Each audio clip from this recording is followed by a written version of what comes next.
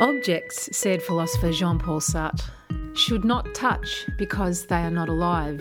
You use them, put them back in place, you live among them, they are useful, nothing more. But they touch me, it's unbearable. I'm afraid of being in contact with them as though they were living beasts. After using my mum's old Tupperware containers as grief therapy after she passed away a few years ago, I became fascinated at how and why such a simple piece of plastic could hold so much emotion for me. How could these objects touch me so deeply? So I became overtaken with wonder at how my use of objects owned, used and cherished by her could be so powerful and therapeutic. Why do we invest so much in things? How could a basic, empty plastic container, a mere tool, make us so happy?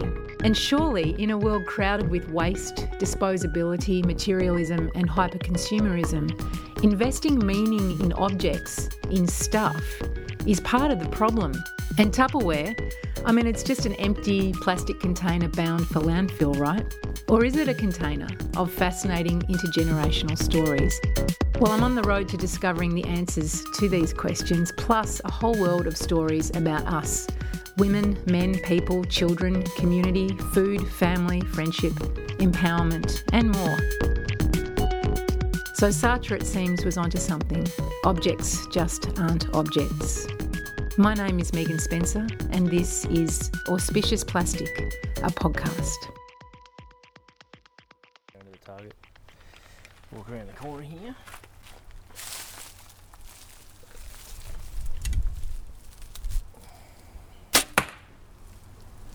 Wow, that's pretty fast. Yeah, you can't really see it. That's my friend Simon. He just fired a precision, high-tech bow and arrow into a target to show me how it works. Simon's a second-gen bow hunter who lives in regional Victoria with his partner and their two small kids. And since he was a kid himself, Simon's hunted. His late dad used to take him into the Australian bush to hunt rabbits and foxes, with Simon later moving on to feral deer.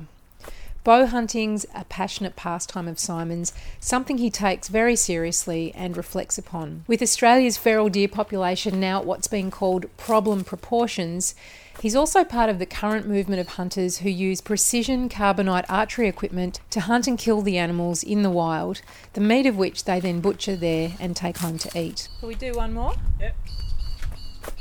So Simon's bow is the precious object we'll be talking about today on Auspicious Plastic.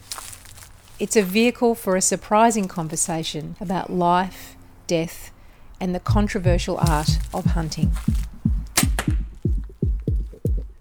So Simon, you are now holding your precious object. What is this? Compound bow. A crossbow? Are they called? No? Crossbow is totally different. It's like more of a format of a gun when you pull a trigger and stuff to shoot the crossbows. But this one is based on like your typical traditional bow, but it's a bit more complex with wheels and all that stuff. So based on like a bow and arrow bow? Yep, that's right. What do you use this for? I mainly hunt only hunt feral animals. They're sort of just all the introduced species into Australia. Sort of help keep numbers of them down. I started off as a young kid. Dad introduced me to it. I was about 4 or 5 years old, I suppose, and we used to go out chasing rabbits and stuff with them. Probably shot a good few hundred rabbits over the years with the bow. Progressed to sort of foxes and stuff like that. Foxes, pigs and deer these days is what I mainly chase. And when you started off as a kid, did you use a compound bow or was it something else back then? I had about an 18-pound recurve bow to begin with. Nice and easy one to start off with, and just shot into targets for a long time, just learning how to use that. Then slowly progressed to a compound. There used to be a local guy here that used to make his own compound, and I used his gear for probably, maybe 10 years or so. I shot that bare bow, so I didn't have any sights or anything on the bow then, just, shot by eye. And so I was able to get quite a lot of rabbits and stuff with that and learn how to shoot quite well with a bare bow like that. And as I started using these newer bows of today, they shoot a lot faster. So what are the various components or elements of this bow? Because I don't know if I would recognise this as a bow and arrow, let's say, right? It looks incredibly technological and newfangled, I have to say. They're very complex. Yeah. Well, basically, you got the string at the back there that you draw back on.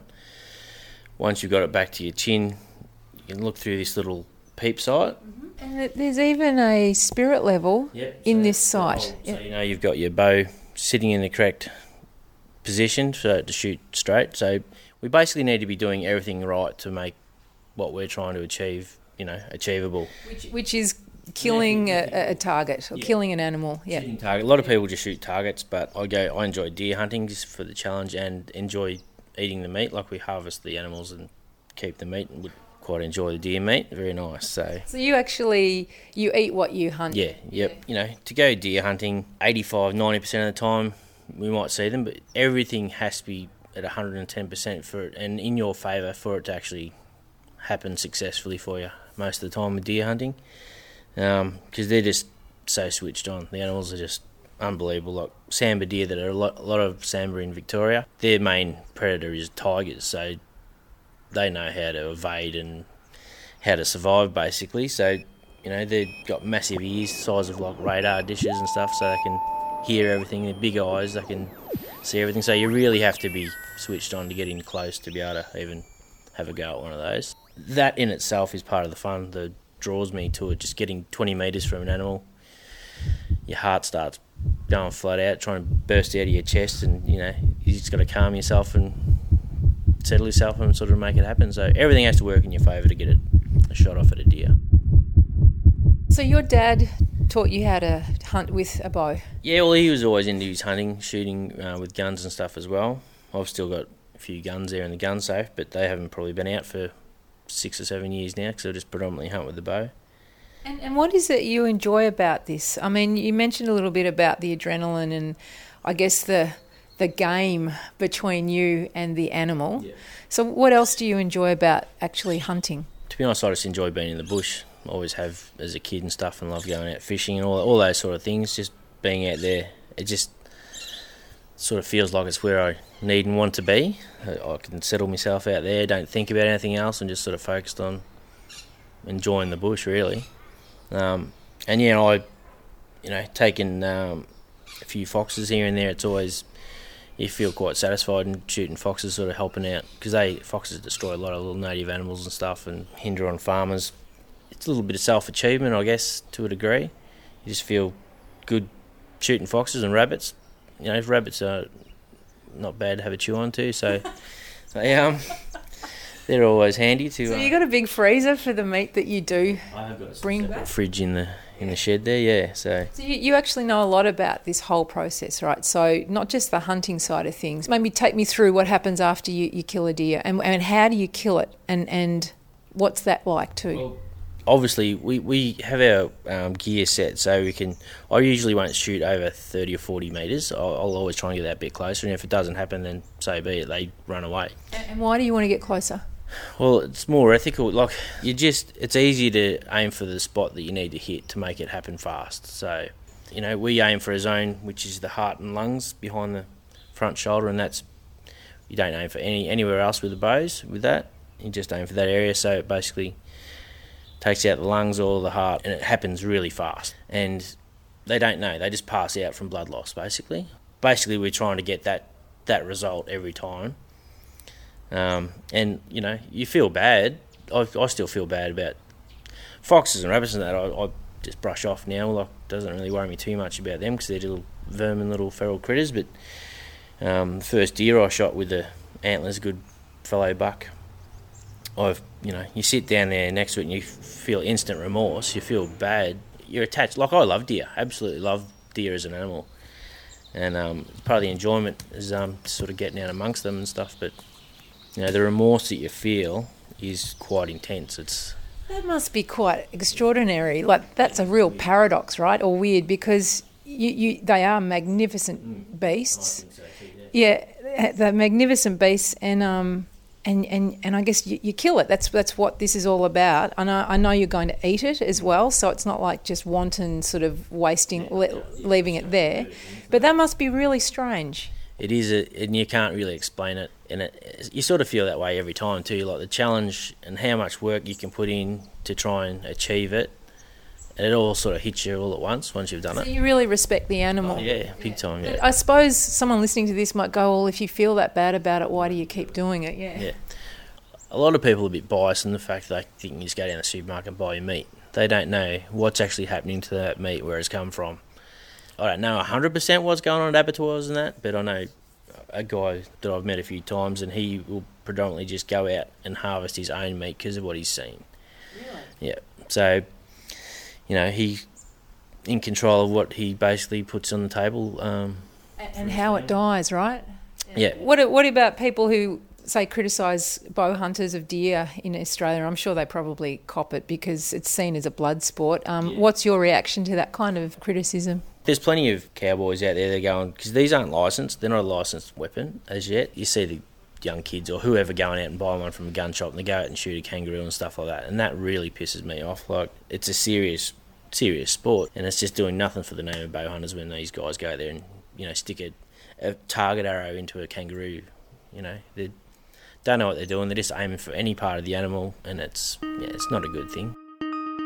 You're listening to Auspicious Plastic, a podcast about precious objects and the stories behind them. Today I'm speaking with Simon. He's a bow hunter from regional Victoria in Australia.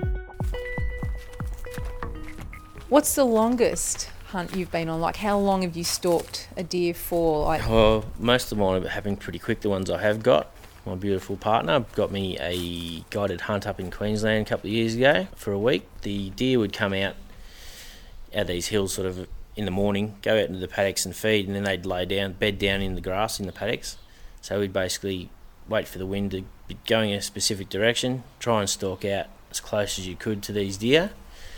There's usually 3 or 4 of them together, and they'd be bedded down. So you'd get into within 20-25 metres of these deer and just have to wait.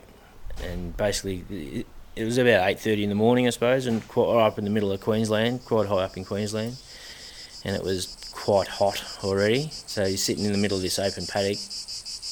I reckon we would have sat there probably 2 hours. At some points we were sitting there for 2 hours in the sun. Just in one couple of occasions the wind changed and they were off. That was it. Stalk blown, or it happens that easy. So I was up there for 6 or 7 days. I probably had 15 stalks on deer, I suppose, and I didn't get a deer. So there's nothing easy about it. How does that make you feel when you... I learned a lot. I learned a real lot from that. Oh, just aspects of the stalking and stuff like that, and there's just so much to it. You got to check your wind, you got to check all sorts of things. There's a lot to it. It's not something you can just start doing. Pick up the bow a year ago and successfully go out and hunt deer, sort of thing, within a year. But yeah, some people can go out and they'll chase deer every weekend, and they might not get something for 4 or 5 years, sort of thing. Wow. So I take it patience is a really big part of this process. It is a big part, especially on that hunt up there. It was, because you could see the deer just sitting there, and you had to wait for them to stand up, move around to be able to have an opportunity to shot. But each time little things just went wrong. A bird at one point scared him, or one stood up and got a bit edgy, then another one would stand up and get edgy, and then I got into a position at one point when I was sort of on my knees because I was mid sort of crawl, and they stood up, so I was stuck in that position, and one of my feet dropped into a crack in the earth, like a big hollow hole, and then my legs started going to sleep. So I was stuck there for 45 minutes in this one position. So I'm literally trying to reach around, grab me back of my foot to lift it out with my arm because I couldn't move my leg. But there's a lot of patience. There's a lot involved in making it happen, really. So half the time, it's just a really good bushwalk, to be honest. Is it a regulated thing, the hunting that you do? It is in some areas. In Victoria, you can basically hunt sambar and fallow deer at any stage. There's hog deer down in southeast sort of Gippsland, but they work on a balloted system down there for most of it. And you have to have a game licence also to go and hunt deer. They're not supposed to be here. They're an invasive species as well, the deer in Australia. There's 6 species of deer in Australia. And a lot of farmers aren't happy with the deer. They come in and do a lot of damage, especially in the areas where they're backing onto state forests and stuff, and they get a lot of deer coming in. So every 1 week intake, it sort of helps a little bit to a farmer, I guess, but most people going out there and they're just chasing them for meat these days because it is a very nice meat, venison. So how much does something like this compound bow cost? What's its value? The bow, just the bow by itself, this one would be about $1,600. Quivers. And what about they're called quivers, the arrows? Yeah. This one's probably $200, around $180 or something like that. And did your dad have a compound bow like this? He did. I remember him having a compound when I was maybe 6 or 7, I think. But he predominantly had recurve bows, like the old traditional stick and string, basically. Yeah. And so tell us a little bit about when you used to go out hunting with your dad. Do you remember the first hunt you went on with him?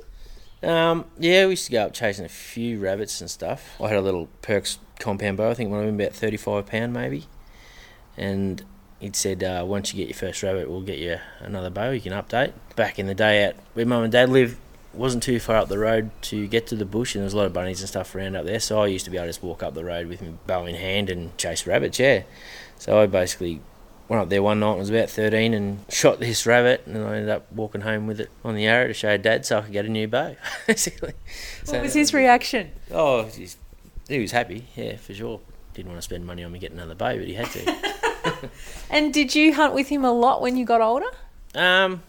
Yeah, probably more so with the guns more than the bows. Because he used to love going out deer hunting himself, and he never actually shot one in the wild. So that's sort of also part of why I want to do it with a bow too. He introduced me to it, and I suppose to a degree I feel like I'm doing it for him when I'm chasing deer with the bow. So you think of your dad when you're out there sometimes? Yeah, quite a lot. Yeah, it is a big part of it. It does give you a sense of some kind that you're relating with them in some way as to something they did or enjoyed, and it's a bit of a bond. There's a bond there, big bond. I guess internally you just feel something whilst you're doing that because they were a big part of it. So yeah, that's And what about going out bush for you too? Because it's not just the object, is it? It's actually the whole environment and the context. Yep. Yeah, no, just getting out there. Because as I said, I think 95% of the time you probably don't even get to put an arrow on the string. Because I sort of think, I was thinking more about it too, that, you know, it's not just the object, is it? It's the traditions that go with it, and maybe the rituals or the activities that go with it. Is that what it is for you? Him and his mates used to do a boys' weekend every Queen's birthday weekend up in June up to Eildon, up in the mountains up there, and that went on for years and years, and it was, you know, good times. A few bullshit stories spoken here and there over the fire and that, but they're always good to listen to. So yeah, I miss those little outings as well. Yeah. And you've got a couple of kids now. They're very little. Will you bring them up and teach them how to use this and teach them how to hunt? If they're interested in it, I will for sure. I'm not going to push it on them or anything, but I think they'll be more than happy to have a little play, even if it's just for shooting at some targets here and there. But yeah, no, I'll definitely try and pass on a bit of what I know as well. And as I said, most of it is just being out in the bush. That's basically it.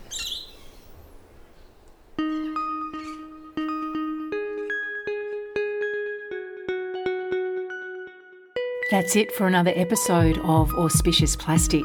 Huge thanks to my guest or guests for their time and willingness to share their ideas and stories about the things that they love.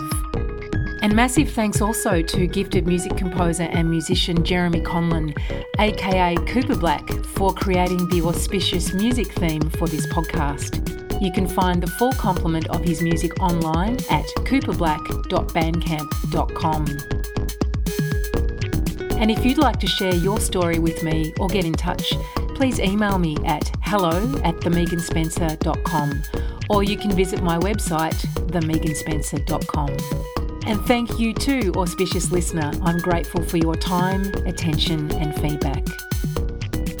My name's Megan Spencer and you've been listening to Auspicious Plastic. It's a podcast made about precious objects, made with love and dedicated to my mother Margaret. Until next time.